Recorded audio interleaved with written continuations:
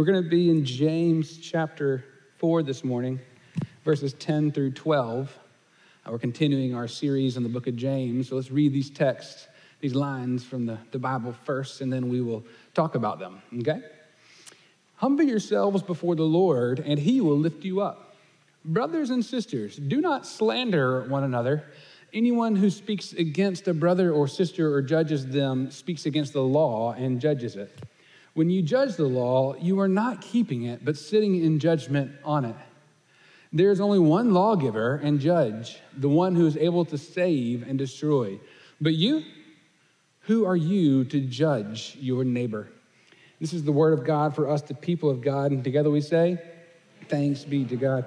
I was going to do a little bit of recap, but since we delayed our start, I want to honor your time, not keep you longer than you expect to be here. You know, we plan 70-minute services. We're typically out by 11:40. And so if you want to know more about the series we've been doing, the podcasts are available. You can check out the older sermons from the past couple weeks. We took off last week from our James series as Michael came and brought us his first sermon here in Moore Hall. But we're going to jump back in as we have 2 weeks left studying the word from Brother James.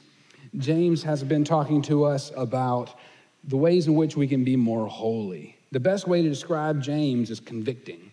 It brings out a side of us that we have to wrestle with and deal with. When we strip ourselves bare and look at our own humanity, we are left uncomfortable. And that's what James has to offer us. And so I would encourage you to read the book. If you have not, it's very short. It's only 5 chapters. You can read it in a sitting. Please journey with us through this. And if you were not with us, I encourage you to go back and check out some of the older sermons. But today we're in chapter 4, and I would like to preach this morning about judgment. I don't mean eternal judgment like sheep and goats and heaven and hell, but rather the type of judgment that is pervasive, and it's like a spiritual and relational plague. The type of judgment that drains us of our ability to be the people God has called us to be. So will you pray with me? Lord, may the words of my mouth and the meditations of all of our hearts be acceptable in your sight. O Lord, our strength and our Redeemer, we thank you for your word. May it always be a lamp unto our feet and a light unto our path. In the name of the Father, the Son, and the Holy Spirit. All God's people said, amen. Have you ever been to a parking lot meeting? A parking lot meeting, if you think about it, I bet you know what I'm talking about. Parking lot meetings, they happen in a variety of different forms. They're not always in parking lots. When we were younger, they were locker room meetings, when we would meet in the locker rooms. Perhaps you are in an office with a water cooler or a break room, and it's a water cooler or a break room meeting. But at church, they're typically parking lot meetings. Parking lot meetings are where the real decisions are made. They are the pre-meeting meetings or the post-meeting meetings. They are the meetings that not everybody's invited to. They are the meetings that we think not everybody should hear our candor about the way we might be speaking. They're the places where we are honest about things we might not have been honest about in the full group setting, where we share our true feelings regarding the subject matter that we did not share in public, or really our true feelings about the people that we were in a meeting with. I've been a part of a lot of parking lot meetings. As preachers, we are encouraged to avoid them, but I can't help it. I think it's like one of my biggest flaws. I mean, I got lots of flaws, don't get me wrong. Just ask Brianna, she can start naming them, right? But for some reason, I'm drawn to parking lot meetings, and I think it's because I'm just human. Because it feels like I can be a little more honest than I was whenever I'm in a full group setting. Maybe I feel like I wield a little more influence, it's just one or two people. That I think that it's one of the worst things about me, because I think James, if he were alive, would say to us that he hates parking lot meetings.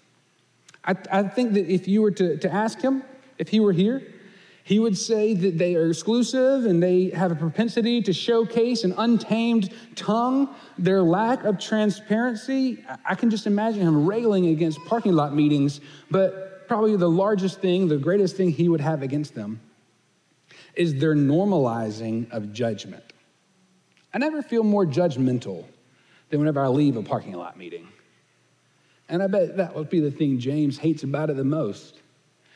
As we look back at our text this morning, it's the shortest selection we've read so far from any of the chapters. That's because we've already used part of chapter 4 last sermon, and we'll address it again a little bit. And the rest of chapter 4 will come up in our next series, actually. And so we're left with this short selection, just a few verses. But I found if you read James really quick at a surface level, it seems very disjointed.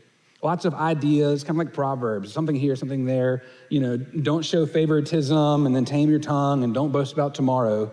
But I think if you read it closely, you can see how these ideas are actually linked throughout the book. As you read the letter, you can see that one kind of leads into the next.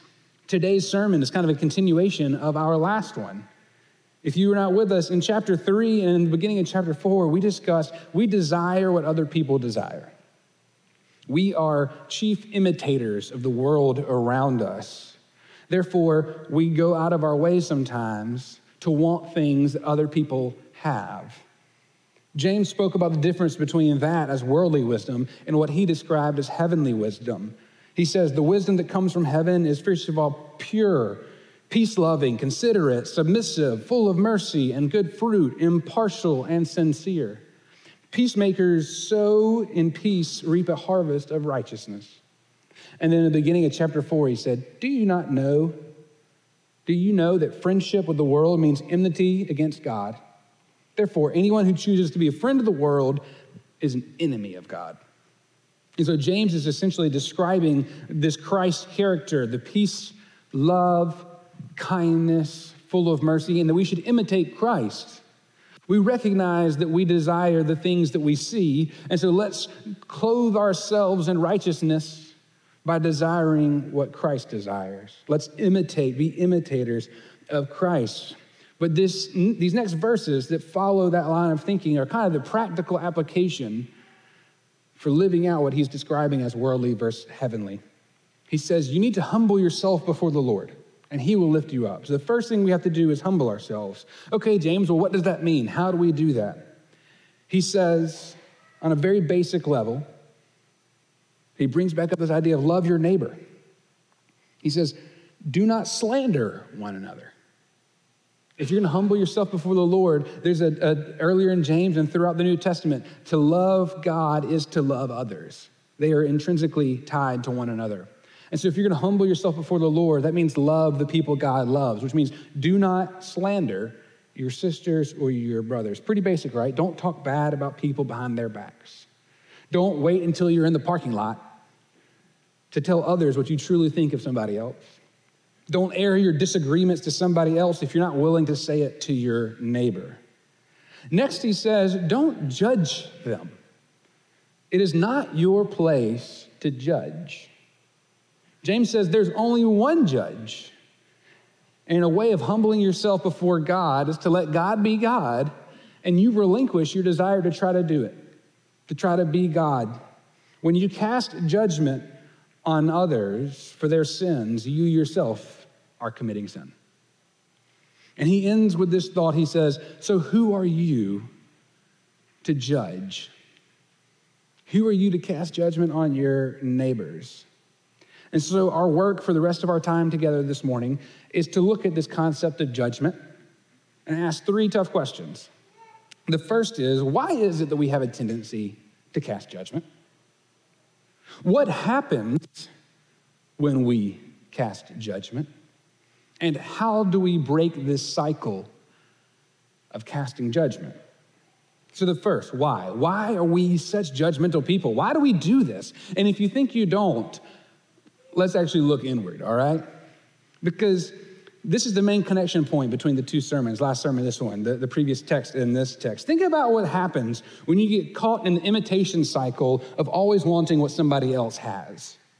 What happens when you're trapped by the desires of others? What happens when you see somebody else and they have something you don't? How do you treat those who live lives that you wish you could live, or that have bodies that you wish that you could look like, or who have houses or jobs that you wish you could have? What is your first tendency in those situations? It's to be judgmental, isn't it? That's mine. is to cast judgment on whatever flaw I can find in the other person so that I can make myself feel better. We need to make others seem like less in our and on other people's eyes so that we can make ourselves feel like we're better than maybe we think we are. Judgment is a form of self-justification. If we can show that somebody else is worse in some form, then judgment will bring them to whatever level we feel like we are already on. Our need to justify ourselves compels us to cast judgment on others. We all do it because we're all human. And when we get caught up in desiring other people's desires that are worldly, that are not pure, you can't help but cast judgment, to be the judge. We judge others because we're uncomfortable with ourselves. The reason why God is the only one who can cast judgment is because God doesn't need to justify himself. God is God, perfect in love. Any judgment God casts does not come from a place of insecurity, but rather from a place of love. He's the only one who understands how to fully reconcile love and judgment. And I don't know what that means fully or looks like eternally, but I'm glad God's in charge of it and I'm not. So why do we often judge people? Because there are things about ourselves that we feel uncomfortable with and we feel the need to justify. We judge people with money or nicer houses or cooler cars because we feel inadequate. We judge people with different nationalities because we're fearful of the other and want to feel secure. We judge people of other religions because we want to make sure to establish ourselves and our position in Christianity as the most right in the world. We judge people of various lifestyles because they threaten what we deem as normal. We judge because of something within ourselves. But what happens when we do that? What happens when we're the ones who cast judgment on others? The first thing that happens is that we fail to see God as God. When we cast judgment, we place ourselves in the role of the judge, which eliminates the need for God. If it's up to us to judge everybody, then what role does God have? God becomes relegated to just a totem who blesses our own desires. Have you ever found yourself there? Trying to find scripture or theology or religion in a way that can help you justify your own preconceived opinions?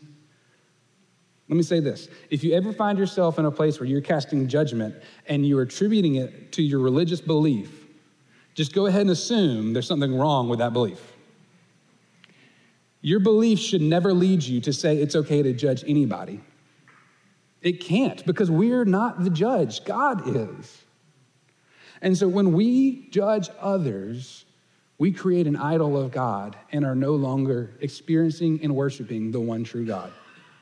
Anytime you think you are allowed to judge somebody for something that you are doing that you think is better, you are wrong. It's that simple. The second thing that happens when we judge others is we fail to see the humanity of our neighbor. Last week I preached in the traditional service about the Good Samaritan, and the scandal of the Good Samaritan was not just that one guy helped another guy. It was that a Samaritan who was hated by the Jewish people and who also hated the Jewish people, a Samaritan who was the enemy helped his enemy in need. The scandal wasn't just somebody helping somebody else. That wasn't the point of the story. The story was that love extends beyond those who we feel comfortable with. What Christ compels us to realize is that God's love is for all people. And when we judge somebody for being different, when we cast disparagement on someone for who they are, when in our own minds we think less of somebody else because they're just not like us, we fail to see who God has created them to be. We fail to see their humanity, their sacred worth. Judgment prevents us from being able to see our neighbor. So what do? We are humans. We tend to judge. We tend to do these things. It gets us down and makes us feel bad, but it's not hopeless because we believe in Jesus Christ. And there is a way for us to try to begin living lives free of judgment, humbling ourselves before the Lord. And so I want you to repeat a phrase after me. And I mean this. This might sound a little childish, but I want you to do it. Repeat this phrase after me. A presumption of grace. You can do better. You can do better. A presumption of grace. So I want you to internalize that phrase. I want you to let it sit on your tongue. I want you to hold on to it. And I have you say it so that you don't forget it. And when we practice things together, sometimes we're less likely to let it leave our minds when we walk out the door. A presumption of grace is this. We presume lots of things about people we first meet. When we see somebody who looks different from us, we presume things about them that typically leads us to judge them. Most of our presumptions are presumptions that lead to judgment. But when we have a presumption of grace, it means we come to others the way that God comes to us, assuming the best. The reason why God was willing to come to earth, the reason why Jesus showed us the way is because God believed that we are capable of good. The reason why Jesus chose to die for us is because despite our wickedness and our sin and our propensity to fail, Jesus still saw goodness in us. He offered us grace before he offered us anything else. He presumed goodness. He gave us a presumption of grace. And if we can see our fellow humans, our neighbors, our sisters, our brothers, the strangers, the coworkers, the classmates, first and foremost with a presumption of grace, maybe we won't assume the worst about them. Maybe we won't judge them for being different than us. Maybe we won't presume that they are in some situation in life because they're just wicked people. Who knows what life circumstances have got them into that place? Maybe we won't presume about parents that they are terrible parents because they parent different than we do. Well, maybe that's what they feel is best for their family, or maybe that's how they were conditioned, and that's just one example, but there are hundreds of just life situations that lead us to cast judgment based on our presumptions. But if we go in with a presumption of grace, then we let God be God. We see our neighbor as the person God has created them to be, and we release our need to cast judgment. So may we be a church, and may we be a people who pray that God can create within us a presumption of grace, that we'll stop presuming so many negative things about everybody who's not just like us, that we'll stop looking at other people as being less than. When we can see the other as created in the image of God, then true peace can come to earth, and God's kingdom will be known here as it is in heaven. In the name of the Father, the Son, and the Holy Spirit, amen.